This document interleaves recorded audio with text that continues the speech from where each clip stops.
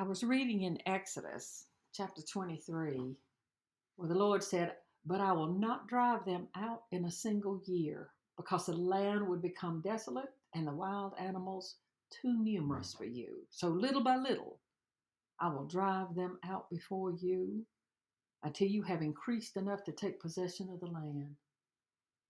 God was speaking to the Israelites and he was trying to let them know that their moving into the promised land wouldn't be all of a sudden.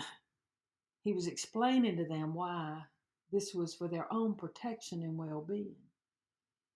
Man, there's a powerful lesson in that.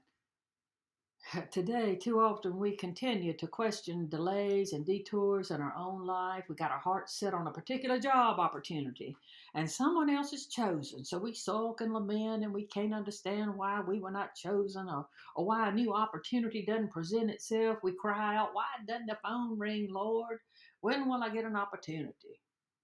In 2 Peter chapter 3.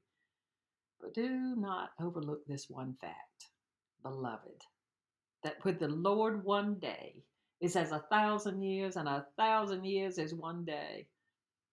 I'm afraid I have to proclaim guilty as charged. I'm begging the Lord to send me out to speak His word. I was constantly praying, "Lord, send me, bless me." And one night, God sent me His answer in a dream. I dreamed I'd showed up at a church. I'd forgotten all my notes to preach. So I was panicky, but I thought, well, no, don't worry. I'll just find a favorite scripture or two and I'll preach on that. And then I couldn't find the scriptures. And I knew I wasn't ready. God was right. While I didn't want to wait another day, He knew I had to wait. Little by little, I needed to prepare to speak.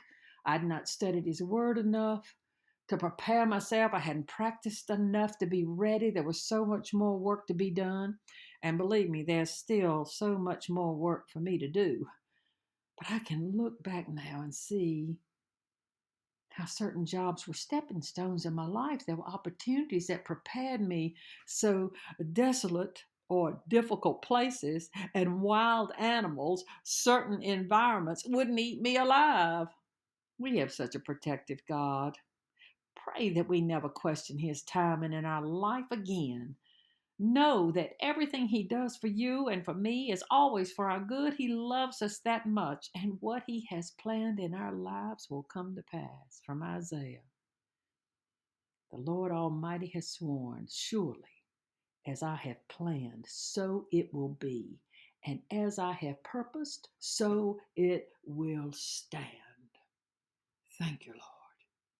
Thank you for being with us. Amen and amen.